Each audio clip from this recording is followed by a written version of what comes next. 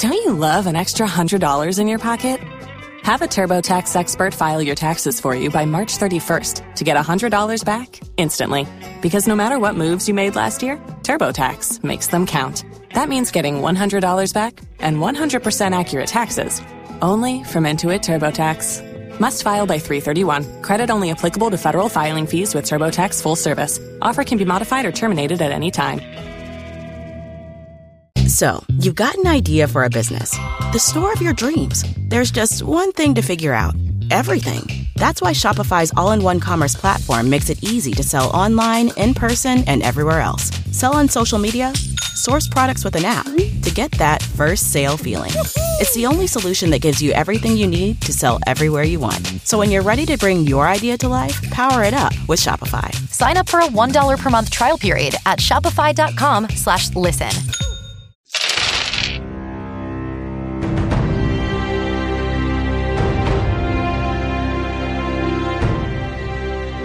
Welcome to Critical Hit, a Major Spoilers Dungeons & Dragons podcast. So glad that you could join us this week. You totally missed the best stuff ever. Well, kind of, because we spent some time calculating up maths and doing golds and components and all of that stuff. So in the week that you guys have been absent, Randus taught Orem how to enchant and disenchant. And also how to do that Vulcan thing with his hand. Yeah, it's pretty cool. And then Randus also took all the magic items in the room and broke them down into residuum. Crunched them Pulverized them. This point Trail wakes. All before Trail wakes up. Big rock take and he 11 took his metal hours. hand Yeah. and just It's put going to take an hour rest. per item. How long He needs rest. does it take him to learn the... Disenchant? I got to just do it once. Well, it's got to So be it's at going to least take an me hour. at least an hour. I'd probably Okay, show him so how to do it a couple times. They can get it done in 6 and- hours. Troll can wake up to a pile of... or to everything being gone. Here's the thing. Please. I think it'd be better for her to wake up as like the last one crumbles to magic dust. Fine. We'll do that. Terrible people. That's just mean. You are horrible people. Hello. So Trell will wake up in time to realize what you stupid boys just did. I'm okay with this.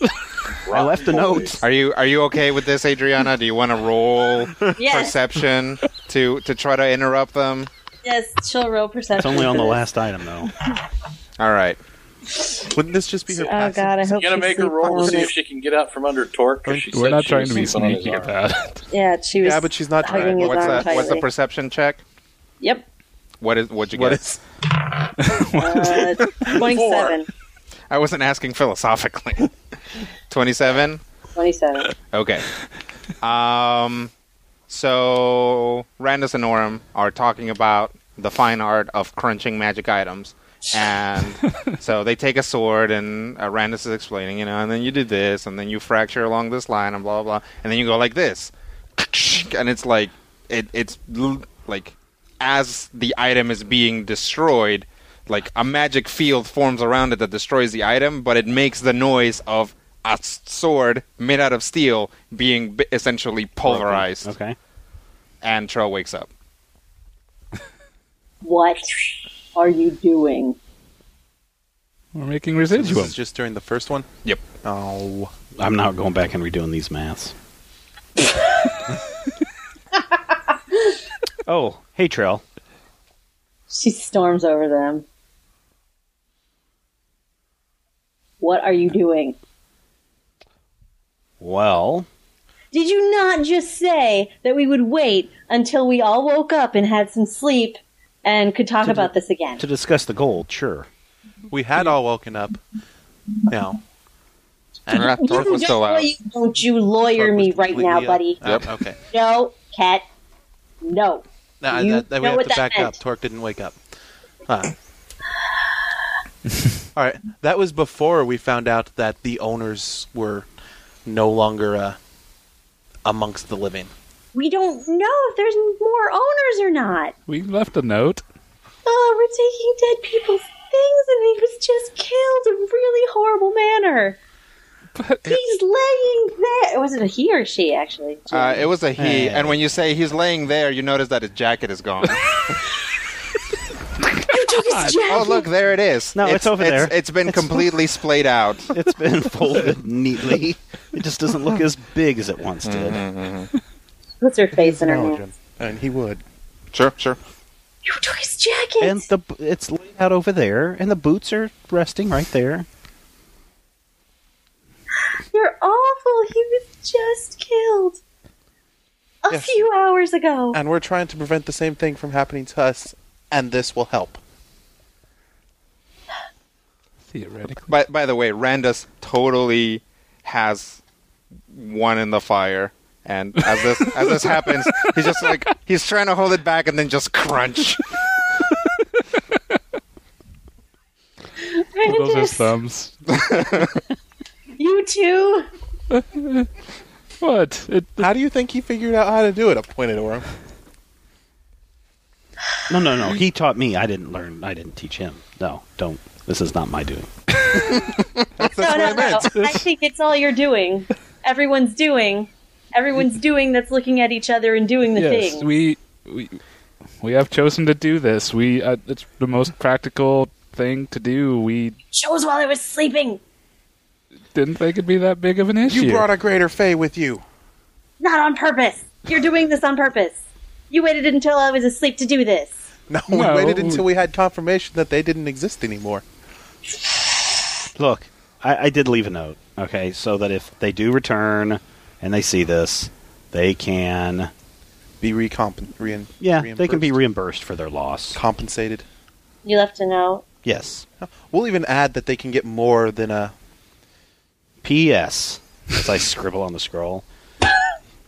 Add 10% for your troubles. Tell them you're very Initials. We're very, PPS. very sorry. Is this Or no, common or so sorry. I'm guessing this is an Elven. Yes, yeah. So a few more loopy things. Yes. Yep, it's just loop, loop, loop, loop, loop, loop, loop, loop, loop. Is that okay? And then, like, a couple of them have, like, a dot on either side of umlauts. the loop. Yeah. Yeah. The triple dots. Yeah. She's kind of like, when she was really upset about Guy being dead, she pushed her face into a corner. So this room's kind of round, right? It's pretty circular. Yeah, yeah. Not real You corners. can, however, if you wanted, get between the wall and the armoire. That kind of forms a corner. Okay, she's going over there to push her Okay. face. Okay. Trell puts her face there. What is the Oh, emotional tone and sorry. reaction of the rest of the group as she does this? Didn't think it'd be that big a deal. I don't know. Well, we're not laughing at her, if that's what you mean. Not the Laughing is victim, out of like, character. And we're very certainly cool not laughing. We're trying... Orem, is being practical. Look, I will write... we've left a note. Here was the plan, or a plan.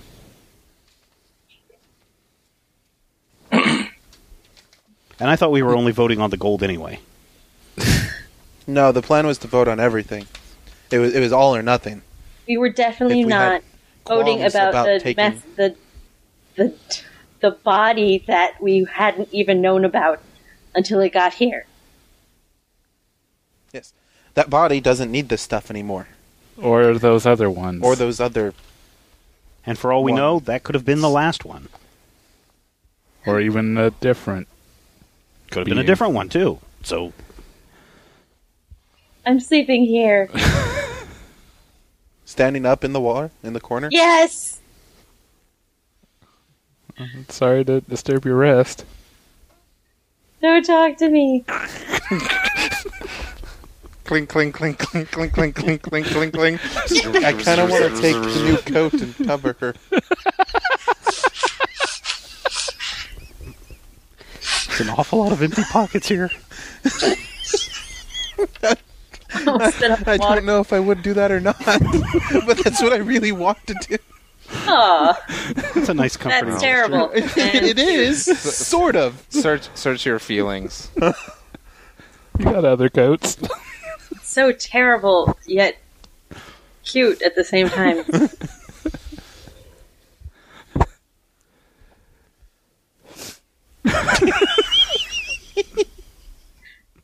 God, we're rubes. Okay. So, do you Do go that thing. put a dead man's coat on her? No, I'll remove mine and go in. Okay. If you insist on sleeping standing up. If not, here's a bedroll. Thank you. Squeeze his hand. She's had a tough night. Okay.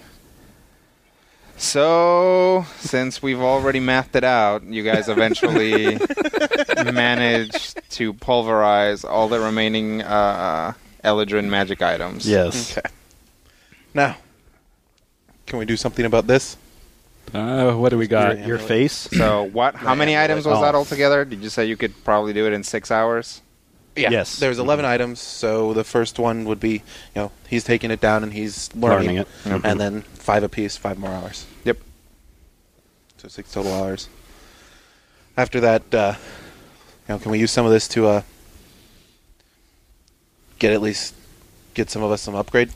1 second. So, what do, actually, for that matter, Ket, Torque, and Trell do over those 6 hours? Cry in the corner? Trell's sleeping, I think. Yeah. Trell is not going to be able to sleep that long. Okay.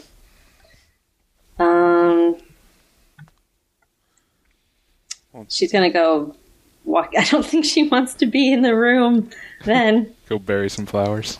For the first couple hours, still be awake, I think, because it'd be a watch still. No, Yeah, she but wasn't on everybody's watch. She had awake, tried to go to though. sleep. Except for Torque. I think he's asleep, isn't he? Is Torque asleep still? I don't know. Is Torque going to be able to sleep? If you wanted to. I mean, this is making a lot of noise, but this also wouldn't be the first time that while Torque was sleeping, they were making magic noises over there. You can hear them talking, so there's no danger. Okay. You could also hear them arguing and wake up during that, except that we kind of already had the argument scene, so you would have had to... Essentially, that would have woken you up, and you could have woken up afterwards. Okay. So Torque is trying to sleep. Right. Okay. So Trell is walking out after a couple hours. Yeah, I'm trying to walk around. Maybe I don't know. Look for another cave full of not dead people and not jerks. People she's upset with. Hey, When, I gave you a jacket and a bedroll. Yes, you did. Thank you. When you walk out, you see this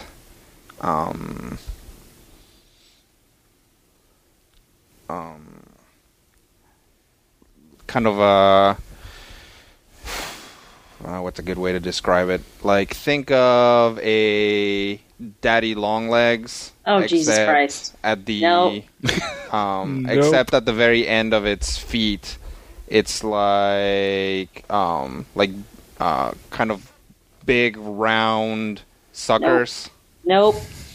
No. And then God. where its cephalothorax would be is a golden helmet. Oh, of course. And it's outside of the perimeter. So this thing's, because it's moving, is the first thing you notice. The second thing you notice is basically this swath of dead golden kind, kind of in this cone, right at the edge of the perimeter and heading outward. And it is going around and opens up its helmet head. It has those 3 little spheres that spin around, and it kind of like clicks a couple times, and then this like white, like brilliantly white gout of flame shoots out, and it appears to be incinerating the corpses. It runs back in. Yeah, this one does not pay any attention to you. Like, 'cause you're clearly within sight of it when you pop out, and it just does not look at you at all. Guys, There are also alive ones as well. Like, it do wasn't they the seem to be only like running away from it or anything? No. Oh, Jesus. It walked right by other living ones, and they did not even move. So it was only incinerating the corpses, right? Mm-hmm. Guys. Yeah. The corpses were moving outward from our position, yes? Yep. There's a thing, and it kind of looks like a Day Long Legs thing, and it's a golden kind, and it's Come here. Torque is up. Okay. Crunch. Crunch. Hey. That worked out. Well, this thing, it's like burning up the corpses of a bunch of golden kind. Yeah. If you guys peek out of the cave, you can see it. Look at that thing. After it does that, it seems to like it melts them down completely, and then it appears to be absorbing the gold with its face. What It's a spider. What's it doing? I think it's Is it repurposing their dead. It's eating the little ones. But why were they dead in the first place? Would that have anything to do with our visitors last night? Given the description that I was given much, a million years ago of how the Baltanok eats, did the body seem to be mauled in the same way? It depends what time of day it is. Right. This does not seem like the sort of thing he would do in his other form. Right. This seems like the sort of thing he would do in his current form. Like, because he didn't eat Right. them. He So just basically swatted them aside as he was walking in and out. I think the Baltanok dealt with a bunch of them, so that's a good thing. It's a bonus. Yeah, but Yes. this is a spider a brains of the outfit, maybe? It might Or be is it just just like a like recycling thing. A worker bee. I don't know. I think See, it's... would either of us have the queen I want to kill it. chunks on us? I don't Or- think that's wise. Go closer I to it. don't think See that's if it wise. has problems with the. You go closer but to give it. me the hand. You've got the shoulder. Are we doing this now?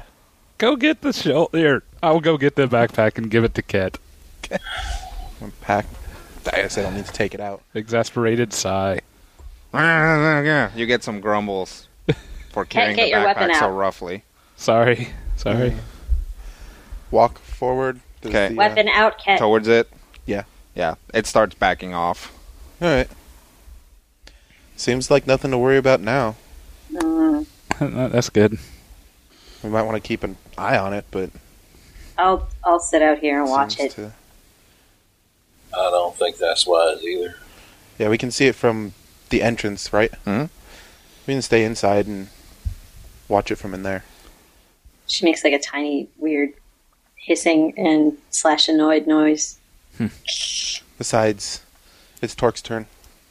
Toss him the twig. I don't know what that is. It's Look the at Ket expected. twig we picked up in. Is it the spring? Mm-mm. No, Summer. Summer. Summer? That's Summer. why. Clark That's was why it's, doing that's why watches it's, during that That's why it's a time. twig. Yeah. But it's like the size of a staff. Yeah, it's the twig we Well- picked up in the summer. Oh, okay. Why do I want it again? You're on watch. What? Everybody's awake. What am I watching? You're going to sit at the entrance and watch that thing. While Randus and Orem finish up their thing, and Did you walk back towards these guys? yeah, Okay. Just another one gets incinerated.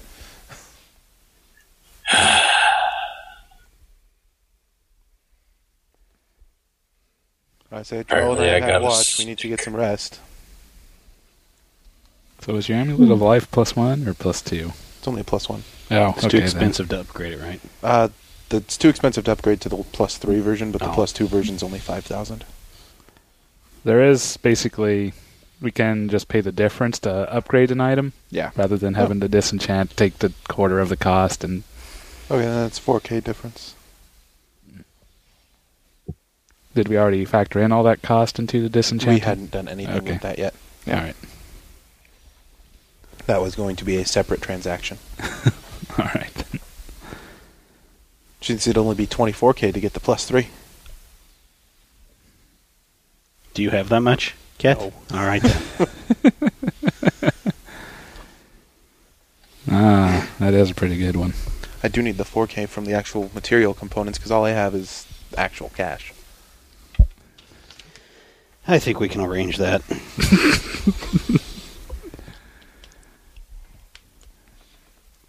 Done. Yay. So, Torque is keeping watch then? Apparently. Okay. And Randus and Orem go back to crunching? Yeah, there's only a few more left. Like maybe 2 or 3 hours left. No. Mhm. 2 hours left. Mm-hmm. And Kit goes to sleep? Yeah. And what does Trell do? Lay on the ground, upsetly, Okay. face down. Okay. Oh, At least use the bedroll. So... Yes, on the bedroll, fine. But you gain 11 temporary hit points if you Thank you. So if you're not going to use it, I'm taking it back.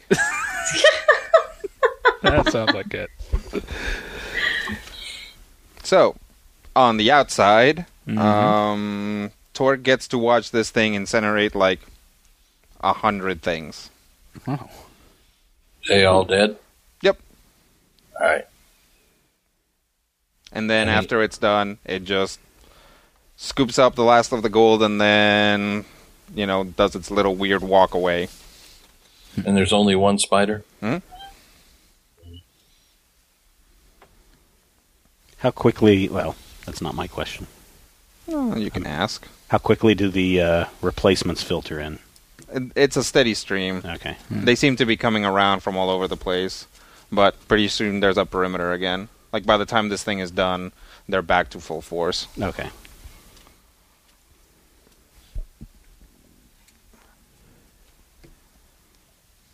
Crunch. All right. So eventually the crunching is done. Everybody's gotten some amount of sleep. You guys can heal back up to full. Get your healing surges back. Go back to one action, reset to one action point, so on and so forth. Yeah. Has new neck piece. Sure. We paid for it, sure. Yeah. Yay. Yep. +2 at 5. Add it to your sheet, and add it to the sheet that you give back to me. Already done. All right. Redistribute the potions. Okay. Does So how does everybody everybody remember have how many they- Okay. I have You have a one invulnerability. pod.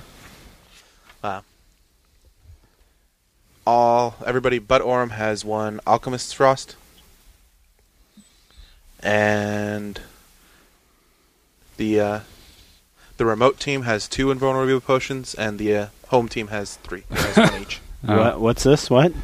The remote team, those 2. Away. The and Skypers. Oh, The Skypers okay. have The 2 Skypers. invulnerability potions apiece. Oh, okay. The home Skyplanders. team has 1. I thought you were. I thought you were talking about splitting the party already, but No. okay. Yeah, they discussed that while you were asleep. So we wake up and half the people are gone. How do you like it? No, he wakes up on the back of an eagle. Getting him on there was a pain.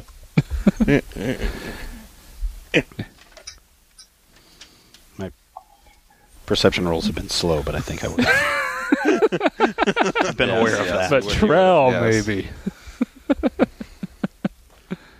No, the party didn't split up. Okay, you I guys just are wanted to still make sure. you guys are still there, Yes. looking super cool. Yeah, so what do we got? Ah, cool. Major the material components wise. Oh, components-wise, we have 22,636 components, 21,818 gold. So no One level invulnerability 15. potion. We could make one level 14 item. We're not going to do that. Okay. Remember, it's cold here. We have to have something to continue to keep us Yes, that's true. from freezing to death. Is there any other major deficiencies magic item wise around the group?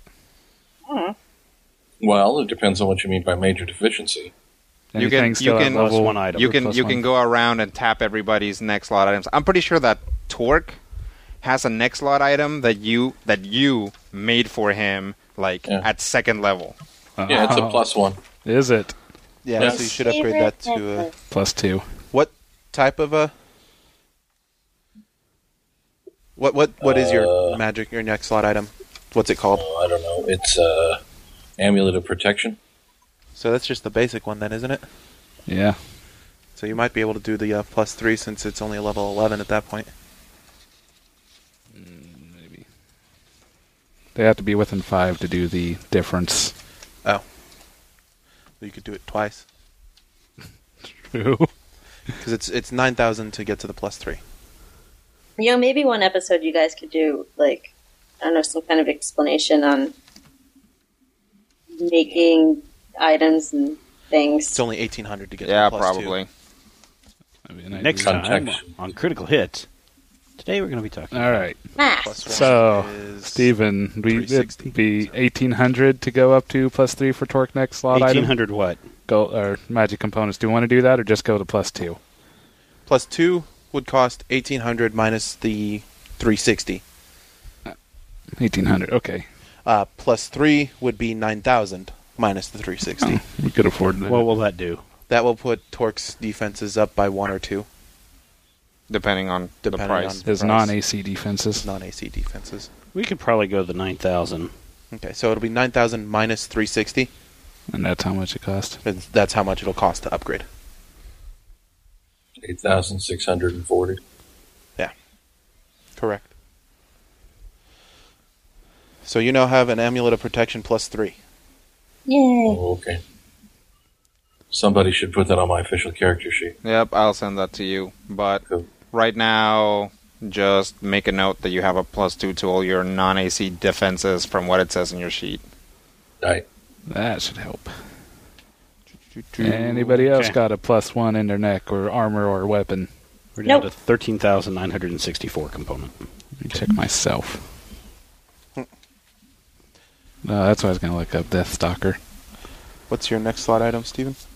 I've got a +2 resolution, Amulet of Resolution, What level is that? level 7. Level 7.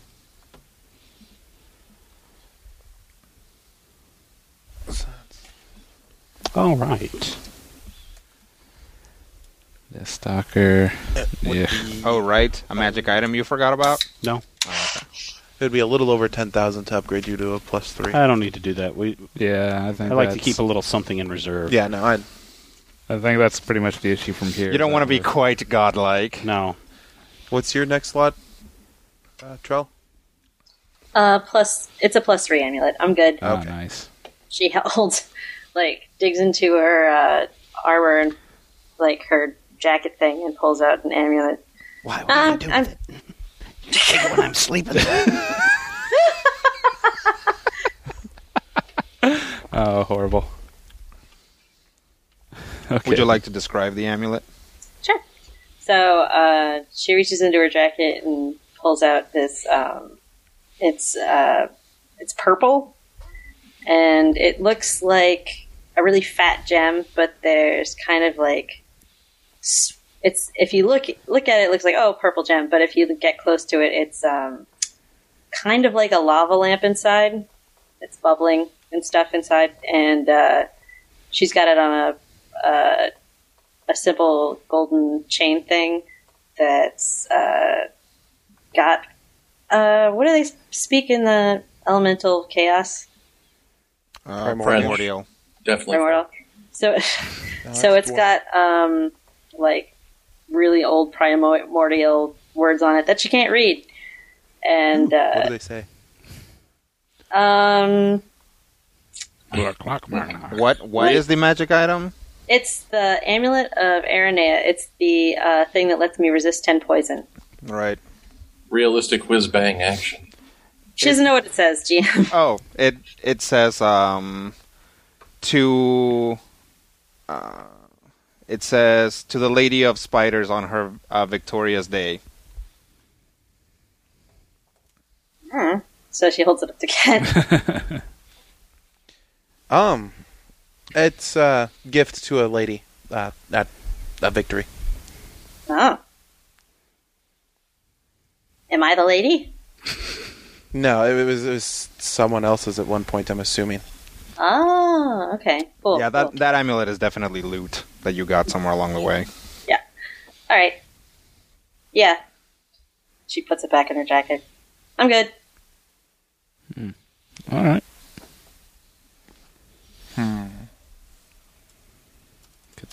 crafting some Gadgeteers garb. How much is that going to cost? I could take the head slot item, the cheap Gadgeteers goggles level 8, 3,400. This feels like what me dealing with my son when he wants a new Skylander. How much is it going to cost?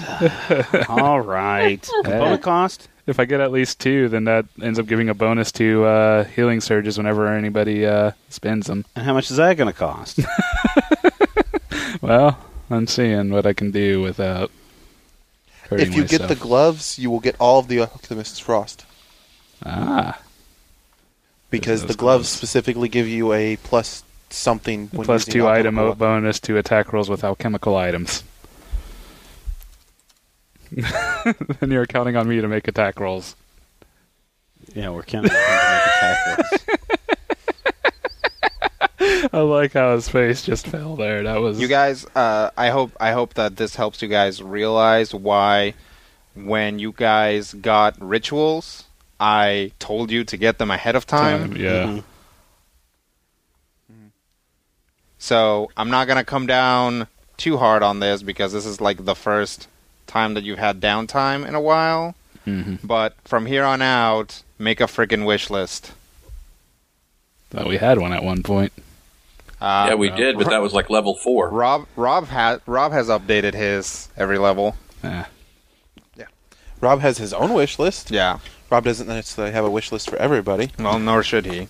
What's Rob a- has a wish list. I don't of understand the rituals. wish list concept. Okay. I'm just checking what my armor is. Essentially, you look at your equipment. You figure out what other magical items you would like to have. Look them up ahead of time. Write it down, and eventually, with enough money and levels, Randos will be able to make that stuff for you. Yep. That's the kind of thing that I'm probably going to need some input on, because the knowledge of what is and is not feasible and or available Yeah, is the yeah, reason that's why I don't that's my really have issue one. with it too. Well, send me an email. Okay, it's like I want a really, really awesome sword. Well, That I kills mean, you, everything. Adriana, you have, and actually, both of you have access to a D&D Insider account. Yes. Yes. So you can type in a level range, you can type in, or just look through items at a particular level. And, right now you guys are in Paragon tier, so that's 11th through 20th level, basically. So look through that stuff, and it's going to be next slot items, weapons, armor, all that stuff is technically available. And then, figure out some things that you'd like, and then once you've narrowed that giant list of potential items down, and you'll know by name, like there'll be things that you want and don't want. Like Blood, Death, Kill Force. Exactly. Some of you might want that. One of you probably wouldn't necessarily want that. I think both of you would probably want that. Happy Bunny Smiley Eyes. Yes. I So, want that one. yes. But also keep in It's the mind, too, that deadliest weapon in it there. doesn't have to be something that we have to make while we're in camp. If we're in a town, they could go and buy those items, too, right? No, not at this point. Oh, not at this certainly point. not. You can't find items of this level anymore. Ah, okay. Yeah. But there's like a money issue to it too, component to it. Yep. And a materials cost thing, and Yeah. And is for me, Randus just capable of making any of these things? Given if we have, how do I If we say have it's the like funds, Randus If can you have make the anything. funds, Okay. and it's within his level range, which is going to be your level plus 3, okay. then he can make it. see, and this is the problem. See, that- Exactly, and yeah, exactly your that's level is going to be what purposely Orem can make. Yeah. It just nowadays. smacks of min-maxing to me. I don't know. So. Okay. Well, that's the way the game goes. You don't like that, That's the Matthew? base mechanic. I don't. What's How come? wrong with it? That's one of the problems that I had in the last 2 editions. But that's a play style thing that I have. Is when it comes to the game, if I'm looking at it, I don't necessarily want to look at it as what do I need to be more efficacious as a character in the series of numbers on the paper. But again, that's a thing, and we'll deal You with it. don't necessarily have to look at it that way. You can look at it as what cool things does Torque want to do with his items. Do you want a big flamey axe instead of a normal axe? Well, but does that big flamey axe do more damage, or? Yeah. I mean, that's ideally you're looking for something that's not just flashy, but it's also very practical. Well, but everything scales up in level. Yeah. So we can find a flaming axe that is higher level than what he has right now. Mm-hmm. I see. But you don't like doing that, Matthew? You don't like having your stuff upgraded? I really don't. And again, it's just a style thing. Well, do you not like it because you hate it to sitting there while all the other guys sat and min-max their characters? What are we talking about? What do you think is the source of your dislike for it? From the player perspective, for me, if I'm going to go into it and I'm going to say these are the things that are available that I would really like, that's one thing. And I can deal with that, but that's not necessarily. I guess to me that's kind of a deductive way of playing the game. It's a breakdown of, what can I do here, or what do I want to do here, and what can I do here. That's not necessarily the way that I've been approaching Torque, and I don't think that's the way that Torque approaches things, because Torque doesn't necessarily think, hey, what would be awesome is if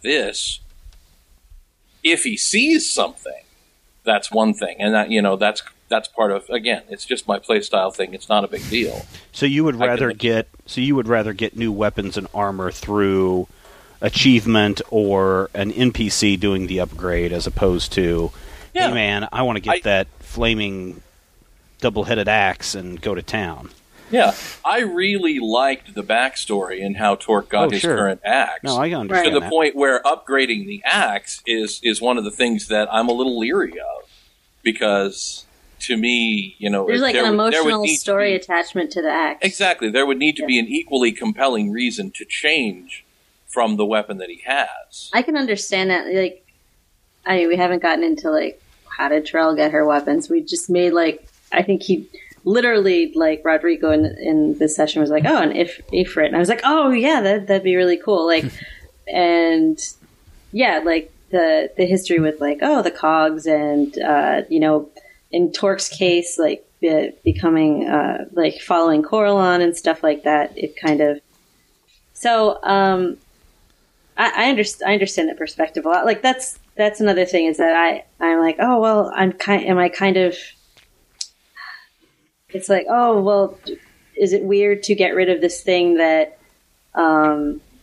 practically speaking, someone's given you for Master Althorn gave Aurum a thing. Right. It's like, ooh, should he get rid of that thing for this other thing? He doesn't have to, because the upgrades are literal upgrades to those items. They can be the same item. Yep, you can just power the same item up.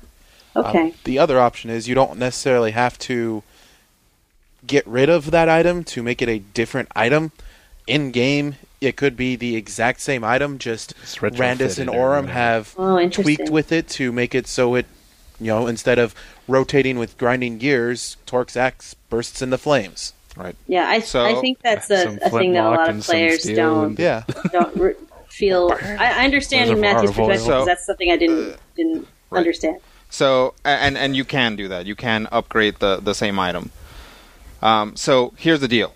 Dungeons and Dragons gives players piles of cash to do this. And it would be, from a playstyle, both unfair and unbalanced for Matthew to not get gear out of this. Right. Because that's what the gold is for. Right.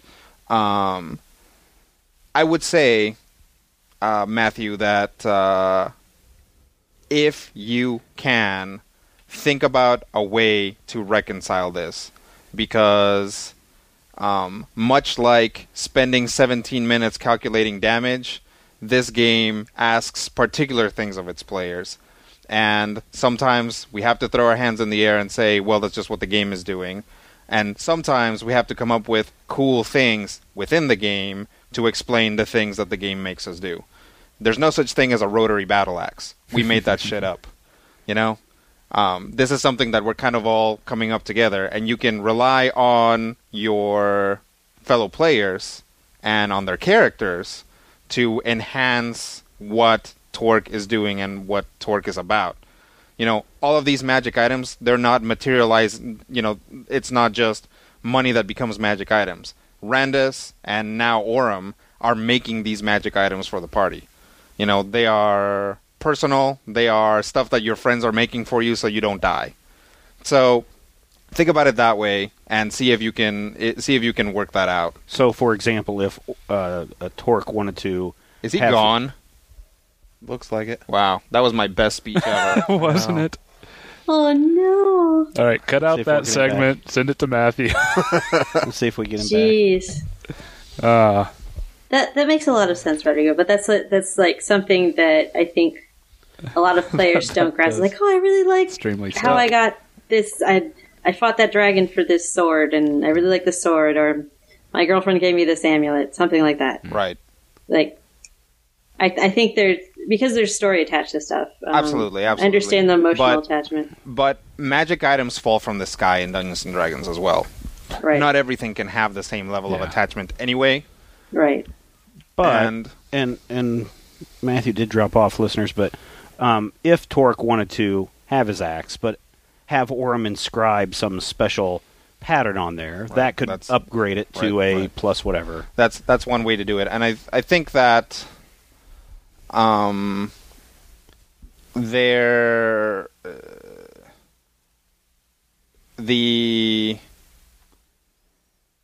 idea that it's min-maxing and that it's because I think partially it also feels like it's not that it feels like min-maxing, is that it somehow feels like cheating, like this is not necessarily something that should be happening.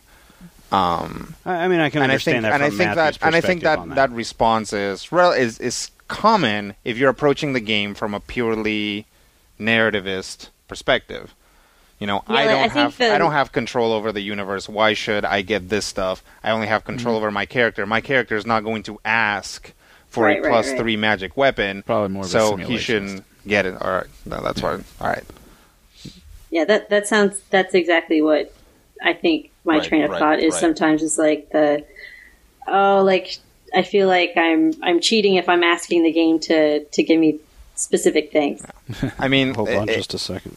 Usually I had like my DM would ask us for wish lists and stuff, and I was like, I feel like inappropriate telling them what to do, and that's because why they know the game better than me. Yeah, hilariously, I guess part of the problem is that I don't do that. I just give you guys magic items that I think you guys are going to like or be able to use and that are built into the story. Right. So nobody's necessarily used to that at this table, but this is a story. For you would be getting magic items for story reasons, and there's just like you have to tell me that you shift a square. Mm-hmm. You can also tell Brian, or really tell me, that level 14 magic item that you have the funds for could very well, or that you want a new scimitar. Right. And we can work it into Randus's brain, because I think Brian would be amenable to that, to say, oh, you know what, I just thought of the bestest thing that would go well for Trell, is this amazing scimitar that Adriana also wants. Right. Okay. It can all harmoniously work out, and it has to, because in the end, this is a stupid role-playing game. What? This is the most awesome role-playing game. Yes, it is, but that doesn't make it any less of a stupid role-playing game. Yeah. In the end, you hit the walls. You can you can try and walk into the forest all you want, but in the end, the pine trees are just wallpaper. Mm-hmm. And sometimes you just have to accept that and go kill that stupid Russian guy, because man, was GoldenEye a freaking hard game. Well, Matthew's dropped out. He said he lost power at home, so we'll from story-wise, we kind of diverged or broke away from the story because we kind of did get into this mechanics thing, and I know a lot of listeners have been asking us to talk more about mechanics. So hopefully you guys got a little bit out of that. I mean, we didn't go into the maths of... Well, do we want to... okay, let's actually just sit down and explain magic item creation. Do you got a head slot item? Do I? Yeah. I've got my little yeah, he does. Okay. Band of awesome. So, obviously, there's lots of magic items in D&D, and at every level, the party gets a certain amount of money, which is supposed to go into learning new rituals, using rituals, and also building magic items.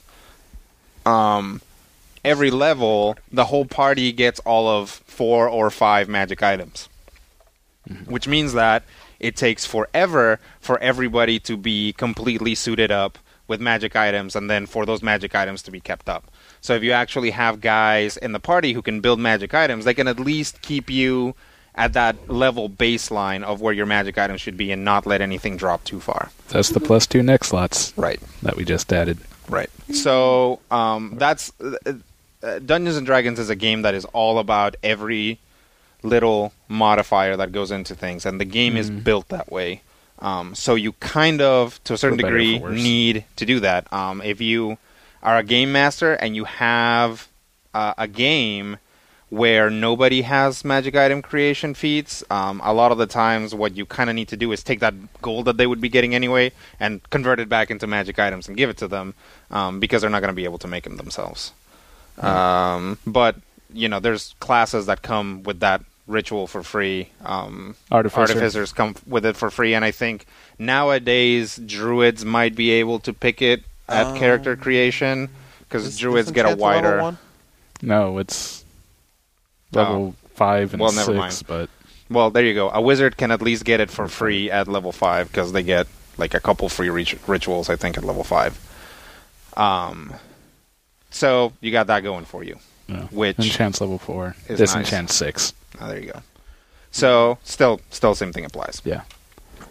So to create a magic item, you're essentially, in mechanical terms, simply buying a magic item with components instead of gold. And that's all it is. The prices are exactly the same as for a magic item. When you crunch a magic item, you are also getting an amount of components back as if you were reselling it. So that math is kept completely the same. You get the same benefit from spending 360 gold on a sword as you do spending 360 magic components to gold worth of magic components to craft a sword. Of course, magic item creation allows you to personalize that to a large degree story-wise. The game has descriptions for items, the game has descriptions of how the ritual is supposed to look and work and things like that, but you can always personalize it. I would imagine that after getting the fundamentals, the way that Randus creates a weapon is going to be very different from the way that Orm creates a weapon. Right. So that's kind of the basic idea of creating magic items. These are rituals, so you have to have the ritual caster feat, which again, a lot of classes get for free. Wizards, artificers, druids, so on. Bards. Scions. Scions, I think, clerics. Yeah, clerics. Not shamans. I know, totally weird. If you're a shaman, you should probably pick it up anyway. It makes sense. I don't know why they don't get it. Invokers? Maybe. Invokers are weird. Yeah. Invokers hang out off by themselves and don't play well with other guys. Except for angels. Yes. Except for their cool friends that they like to high-five because they're angels. I don't think Sword Mage gets it. No. But also you can always pick it up as a feat. But yeah, anybody can pick it up. I think you need to be trained in Arcana or Religion to pick it up. I don't think you even need to be that. Oh, really? Yeah, I think Ritual Caster is just be a character for prerequisites.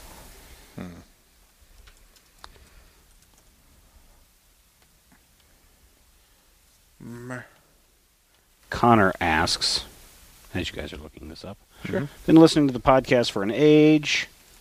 Says he loves everything. And somebody said, last time you guys read email, you skipped over all my praise. we really appreciate the praise, but I guess... You were correct.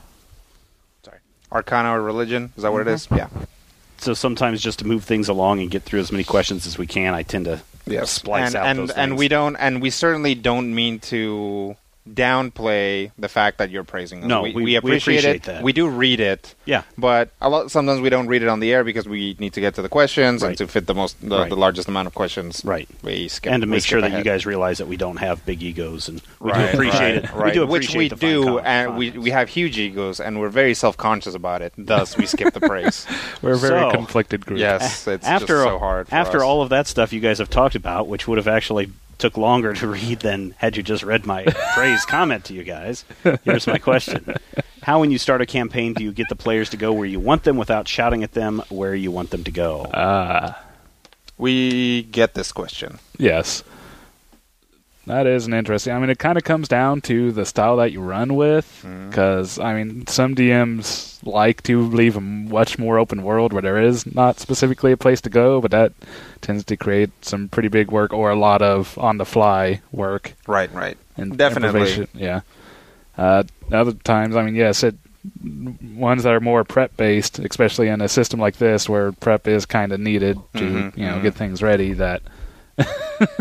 Yeah, it can be difficult. I mean, the main thing is just to kind of leave the actual physical location in the real world kind of loose and just have these encounters or whatnot ready to be slotted in wherever they may stumble upon. But of course the issue with that becomes, again, it's either a lot of work on the fly, like how do I work this pack of kobolds into the plot, or a lot of random encounters, which, can be, like, if none of your combats are plot related, I think... But this is sort of like my artistic opinion on things. I think it detracts from the game, but that just goes to show the kind of game master that I am. Yeah, I mean it really is all about style. The other option is to, and this is how I've been. Apparently, this is how I've been DMing for quite some time. Is you actually build the campaign with whatever the mission or story is in mind. You're setting up these characters, so you're giving them the goal. They're going to be on this mission to start with. If you listen to... They're basically part of some sort of organization that are giving them a specific... And it's, in the end, I mean, what Rob is saying is actually a little bit more basic than that, and it is probably the main source of player versus player conflict and player versus game master conflict, is the fact that a lot of game masters, a lot of dungeon masters, just tell the kids... build whatever character you want. Yeah. And then it is incredibly difficult to work them into the plot because, Timmy has a character that doesn't fit into that game world. Janie has a character that's not very well thought out, but she knows that she kind of wants to be a jerk. So that gets expressed before any other thing comes to the fore. You end up with characters with, a very small backstory that end up taking a backseat to everyone else just because they didn't bring enough stuff for the game master to play with. It's difficult to then deal enough plot to everybody if the players didn't come with some before or if you didn't spend time doing it. Yeah. So in the end, how do you get players to go where you want without screaming at them to go where you want? You do a lot of preparation beforehand. You make sure that a character walks into your game already going where you want them to go. Or you ask them where they want to go, and that's what your game's about. That's which in the end is the same thing. Yeah. It is that characters that are already aligned to it. If you look at a movie like Ocean's 11, all of those guys are already criminals. All of those guys have a reason to get in there. If you look at a movie like Gladiator, it's like all of those guys have an awful backstory as to why they all became gladiators, right? So, again, work on those backstories. Make sure everybody lines up to what you're going to want to do. And tell them ahead of time the tone of your game. I want a heroic game. I want a game where everybody's a jerk and they're just out looking for themselves, and the game's going to be, let's see let's see how it all shakes down and see how whether everybody survives in the end. All right, cool. Nathan writes in and says, I'm currently planning a campaign that will involve the party fighting lots of monsters that either were or still are effectively people with levels in player classes. However, I apologize if this has gone over in one of the books and I missed it. I have no idea if it's possible to use guidance from the DMG or Monster Manual to balance the PC's fighting effectively another PC. Does Rob or Rodrigo or maybe even Adriana have any idea how to effectively balance an encounter with PCs on both sides. But not Brian. Well, he did say Brian, although he did roll low. So it's a bad initiative. Well, monsters in 4th edition specifically are built differently from players, and that's largely because of encounter and dailies. It can be weird. Monsters don't have any particular reasons to save dailies and not to burn out all their encounters, so if you're just taking a PC character and throwing it in, it's going to be pretty darn powerful. There are some templates in the Dungeon Master's Guides 1 and 2 to make player character-like characters. Right. I think they're just in the DMG 2. Okay. No, I think they're in the original DMG, but you might as well look at the DMG too because it's going to be more recent stuff. But yeah, I mean, it's stuff like, well, I want them to fight a paladin, so it gives you like an extra ability to make the guy more paladin-like, and it does give it the flavor of that class. I would, like Brian was saying, I would not suggest that you throw PCs at them because they have no reason to hold those encounters, right? Yeah. Unless you take dailies away, in which case you unbalance them in the other direction. Yeah. I mean, that might be an option, especially if you're wanting to throw hordes at them, like it kind of sounded like. Even then, I mean, PCs get a ton of hit points. Yeah, that's in true. 4th edition. So, and a lot of ways to get healing. So it's going to... No, monsters get more hit points than PCs. Oh, do they? More. Well, oh my god, yes. Okay, PCs get more ways to heal. Monsters get just more flat hit points. Okay, Yeah, PCs have actual healing. Monsters rarely get healing. Monsters just have a crap ton of hit points compared to PCs at the same level. I know this because I've been running... Basically, I've been doing Paladins and Dinosaurs again for a local group, and they did the same where they do the fight against other people. They did the same thing that we did? How dare you? It's a ritual. It's in the same... Oh, you're talking about a ritual. I thought you were talking about the same... Not the exact same. Quest They're actually... No. And I've been a bystander to his game. He actually took our quest as a background to the going-ons of these player characters. So then that was an ongoing bit after our bit. Yeah. Steven has been sated. He will now retreat back into his volcano. Do you guys ever use campaigns? Do you ever, like... I played this game once 20 years ago. This would be a good Matthew question, actually, if he were here. Do you ever guys ever take a game from, like, 10 years ago that you created that went really well, and now you're with a totally different group of people and say, let me regurgitate that same thing again and see what happens? I have been using the same campaign setting for the last... Well, not setting. The actual adventure. The actual adventure. Like Drow Attack. Have you ran Drow Attack before? Again, this goes to our general non-playing of pre-canned adventures that, hey, we don't have these just sitting around, written up, ready to rerun again in the same locations and the same situations. Rodrigo has a plethora of notes. In 20 years, when your two nephews are old enough to be sucked into the world of D&D, and you're no longer around any of us because I died of a heart attack. Right. And took Rob with 19 you. and a half years ago.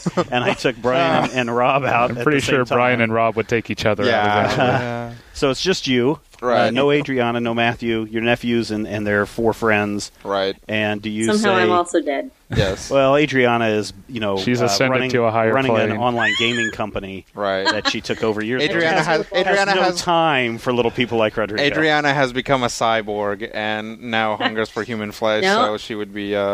Would you ever just crack open Critical Hit and say, hey, boys, let's play a tale? Certainly not Critical Hit.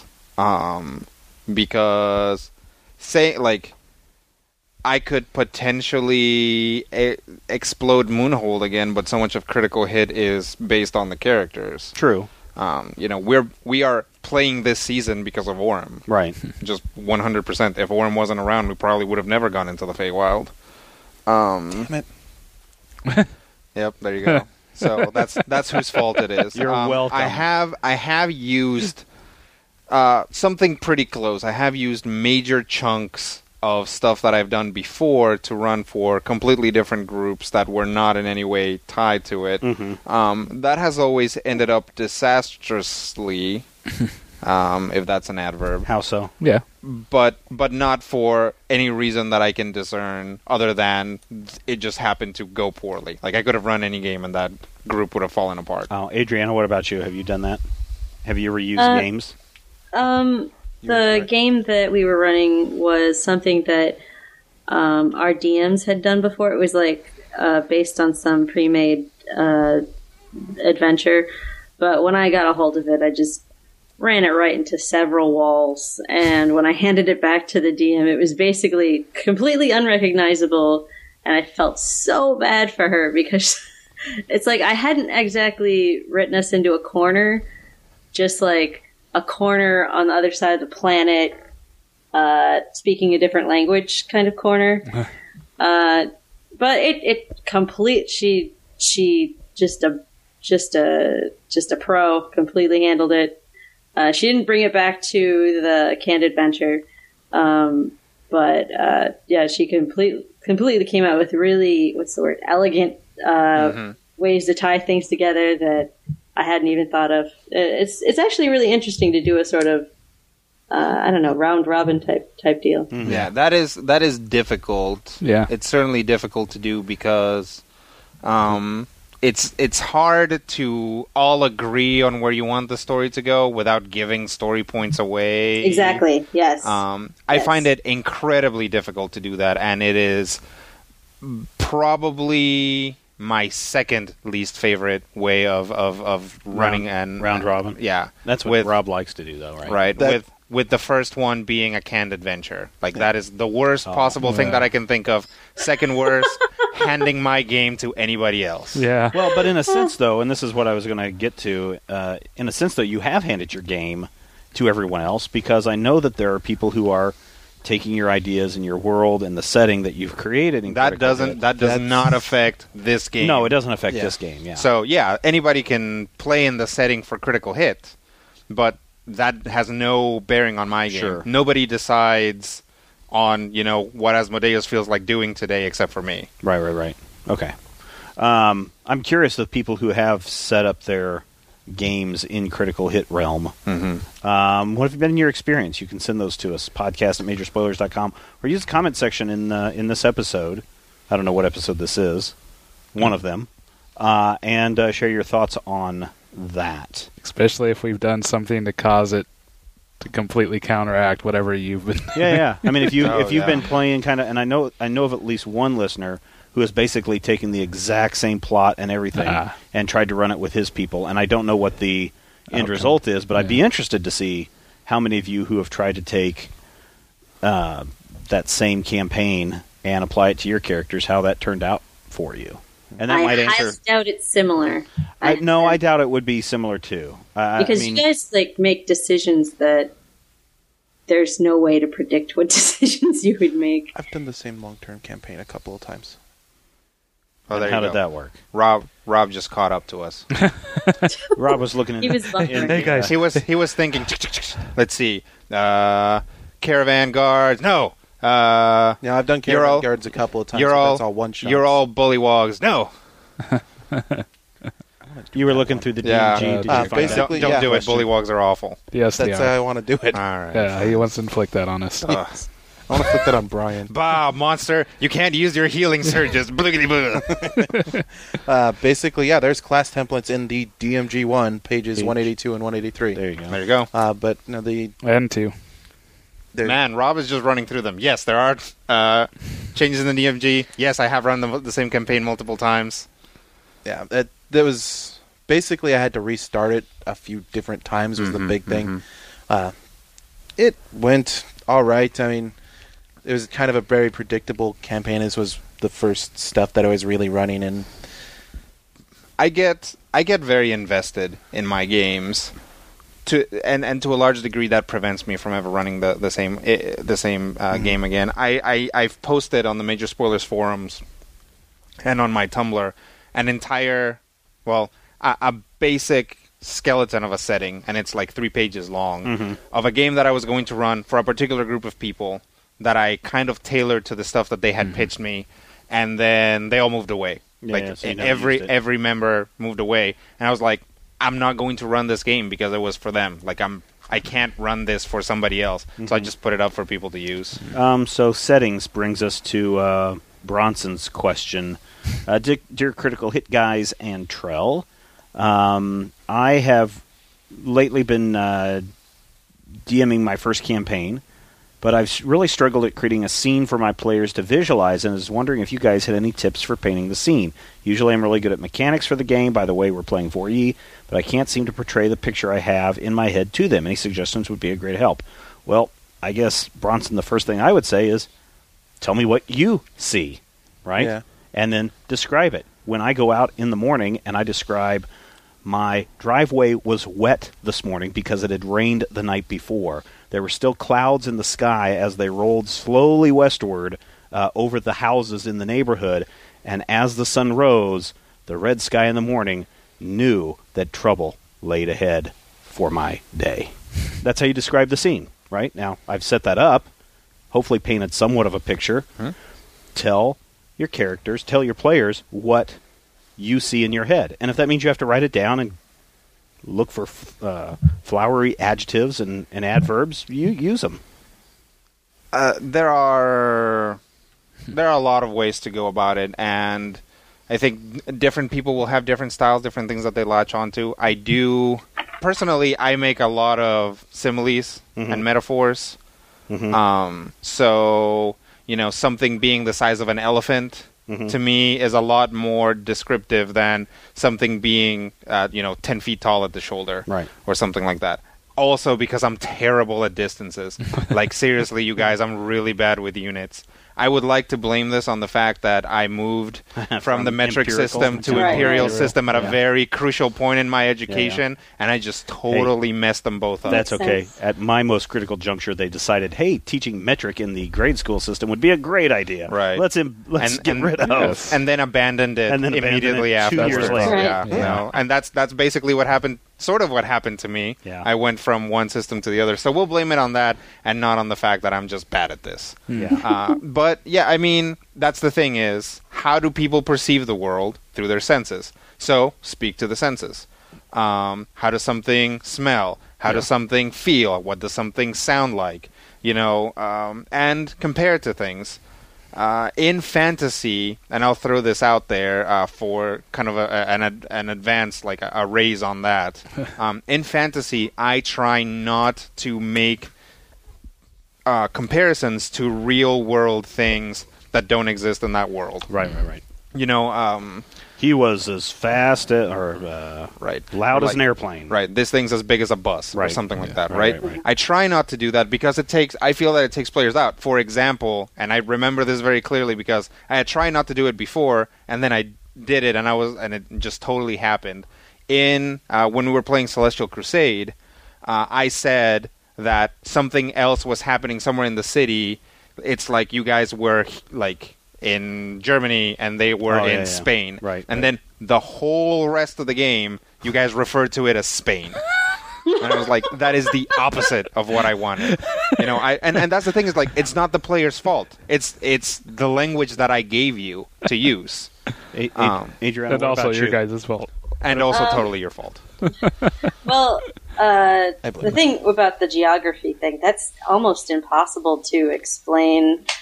I think without, I don't even know how you could explain that kind of distance. I think you have to switch away from metaphors at that point and just say, how many days ride as the crow flies, so on and so forth. Well, but again, it goes back to the painting the scene. Now, there's some, I think in the DMG, it talks about helping to set your scene with your player, so bring in some pictures or bring in mood music and those kind of things. Yeah, how does that work out? How do visual aids work? I have had like a TV set up that's connected, that acts as like another monitor to my system.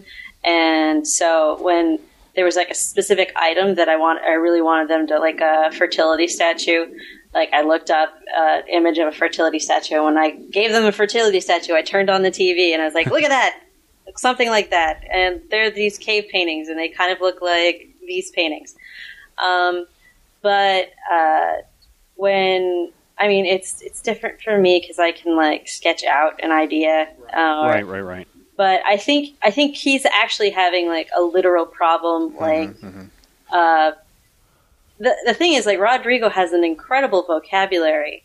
Thank you. But no, there should be a yours isn't bad either.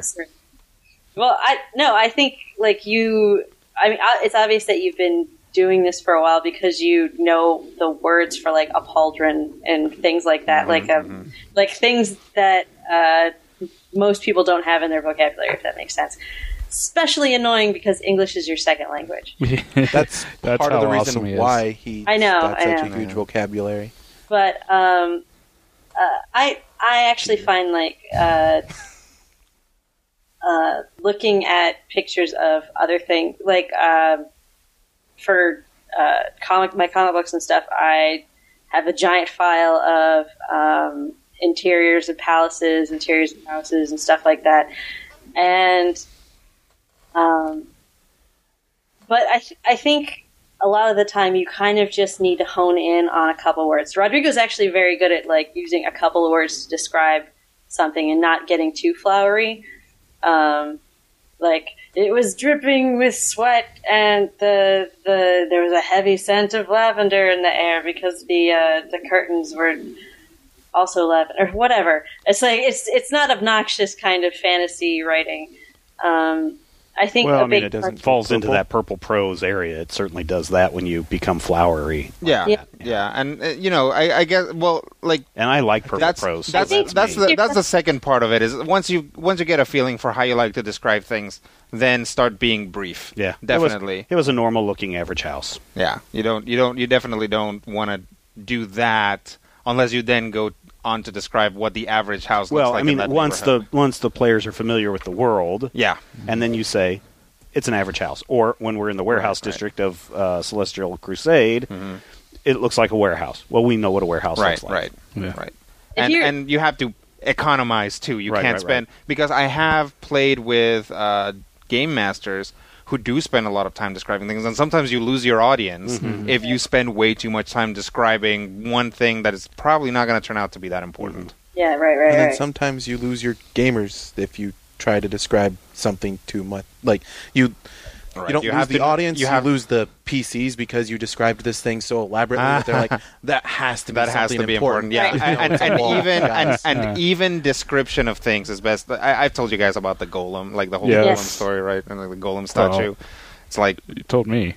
Yeah, I think I've talked about it in the show. But yeah, I had a player who just got totally obsessed over a statue that he believed 100% was going to come to life and fight them. Because I described it, and it was an important statue, and I was like, meh. I mean, that's another thing. I mean, okay. Here's a suggestion. Yes. Let me see if this will work. When you're setting up a environment, a location, write it down in 4 sentences. Describe it as completely as you can in 4 sentences and no more. And then, for your next location, do 3 sentences and then 2 sentences. And if you can do that for 4 locations, or 3 locations, 4, 3, and 2, you probably are going to have a good balance. Yeah. And I think, again, play to the senses. In the end, I feel that running a game is essentially an art form. Well, you are telling a story. You are doing this cooperative storytelling. You're in this cooperative storytelling environment. So get yourself into that mindset. Adriana brought up reference photographs and references. I mean, have references. Look through, if it's a fantasy thing, look through Babylonian temples. Look through, and the internet is full of that stuff. Look through... Your D&D books are full of that stuff. Yeah, absolutely. There's tons of fantasy art out there. So, and, it can be as simple as, pulling up the picture and be like, all right, well, the arches are like really thin and tall, and the stone is like this white porous stone. I mean, that already gives you something. You're already looking at something in your head. Right. Like everybody who just heard that is now picturing that place. Right.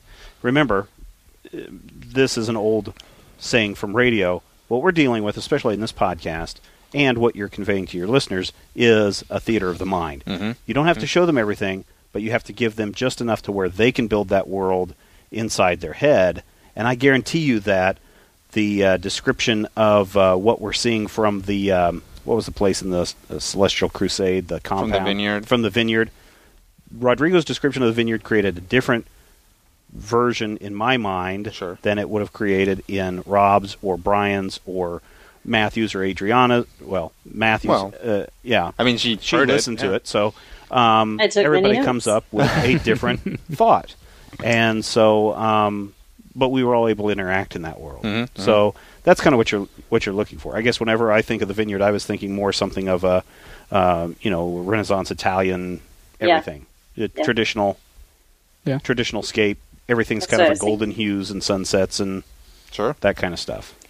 Corinthian, architecture on the columns. Right. It also seems like this guy's like just starting out, so don't worry about it. You're going to suck too much, as long as everybody's having a lot of fun. Which brings us to Zachary's question. My question is: have you guys ever played with, as or allowed, a player-to-player character with a mental disability? For example, a multiple personality cleric.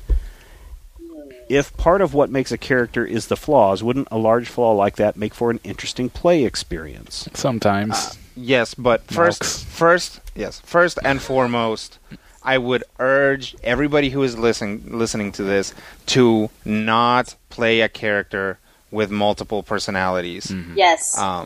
It is simultaneously very problematic in a game, especially if the game doesn't have rules for it, and kind of offensive to people who suffer from like complex schizophrenic disorders. I mean, it's an actual thing, and you can only go so far out of your circle before you start hitting people who either have it or have family members or people they know who are experiencing it. So you have to be very careful when you're dealing with mental disabilities. That also, said, sorry, Harry. Go ahead. That said, there are games that have written into them mental issues, which often are very close to mental disabilities. Yeah, things like that, and they will have a mechanical effect. In that case, I get if you want to do that, and there are games that will greatly reward you for doing that, and it's okay. Always be respectful of the idea of it.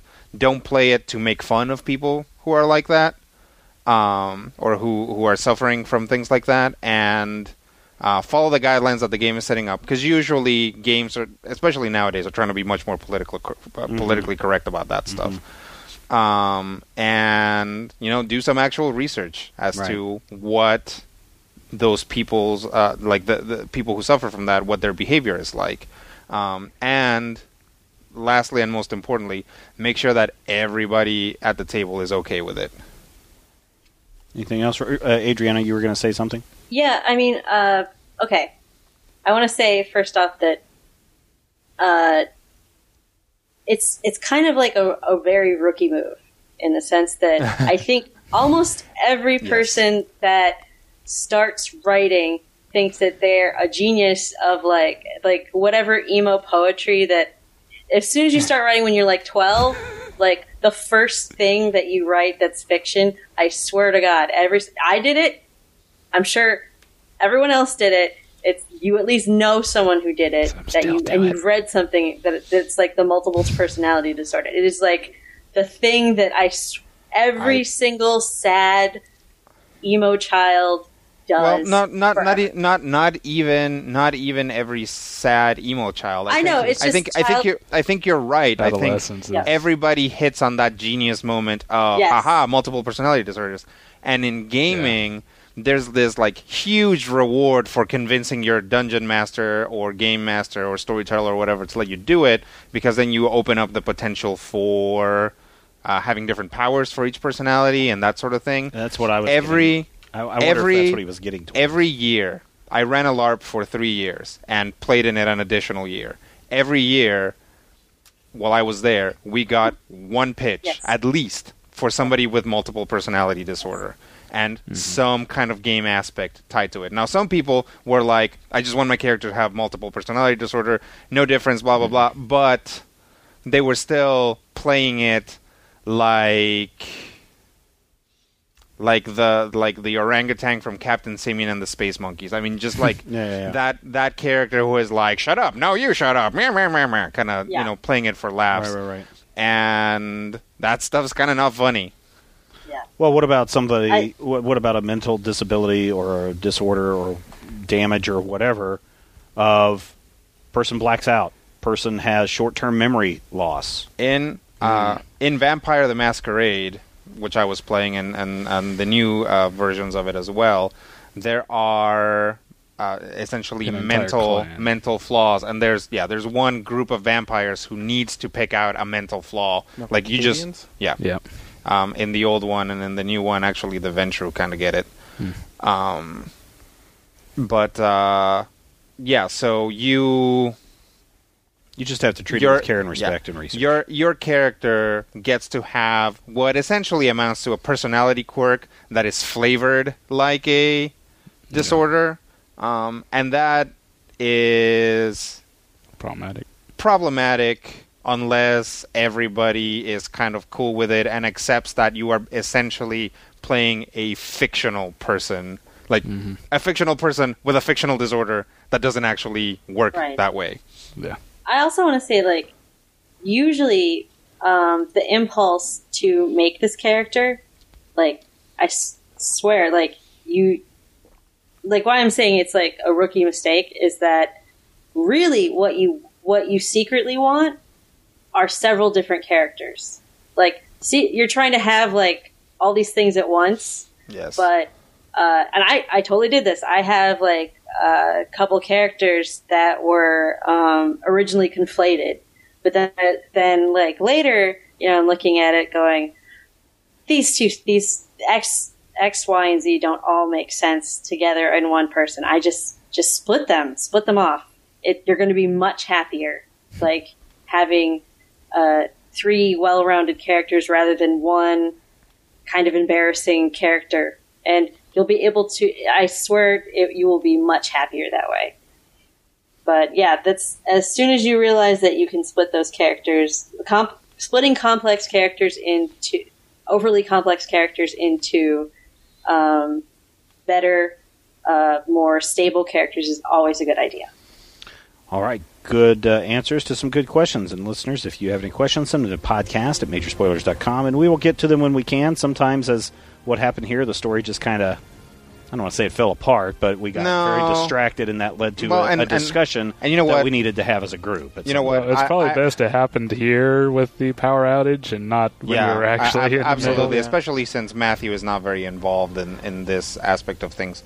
But Dungeons and Dragons, we started playing Dungeons and Dragons because as a group we got interested in it, right? But Dungeons and Dragons is a game that is very mechanically involved, and I do my best as a dungeon master, and I think you guys do your best as players to like just kind of skip that, like you're skipping you're skipping a rock on a pond, and not get too deep into the stuff underneath until you have some time away from the game. But sometimes the pond is made of pudding, and you can't get out of it until you eat the whole thing. I may be a little hungry after this recording session, but I think the metaphor stands. All right. Thank you so much for listening. Thank you so much for downloading. We'll be back again next week with another installment of Critical Hit, and until then, here's hoping all of your dice rolls are critical hits. Score!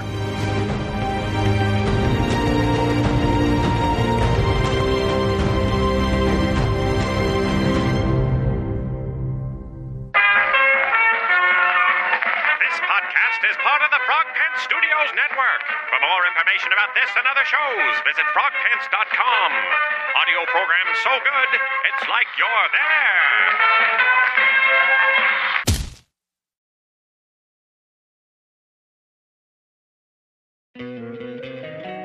Don't you love an extra $100 in your pocket? Have a TurboTax expert file your taxes for you by March 31st to get $100 back instantly. Because no matter what moves you made last year, TurboTax makes them count. That means getting $100 back and 100% accurate taxes, only from Intuit TurboTax. Must file by 3/31. Credit only applicable to federal filing fees with TurboTax full service. Offer can be modified or terminated at any time. Shopify helps you sell at every stage of your business. Like that, let's put it online and see what happens stage. And the site is live. That we opened a store and need a fast checkout stage. Thanks. You're all set. That count it up and ship it around the globe stage. This one's going to Thailand. And that, wait, did we just hit 1 million orders stage? Whatever your stage, businesses that grow with Shopify. Sign up for your $1 a month trial at shopify.com/listen.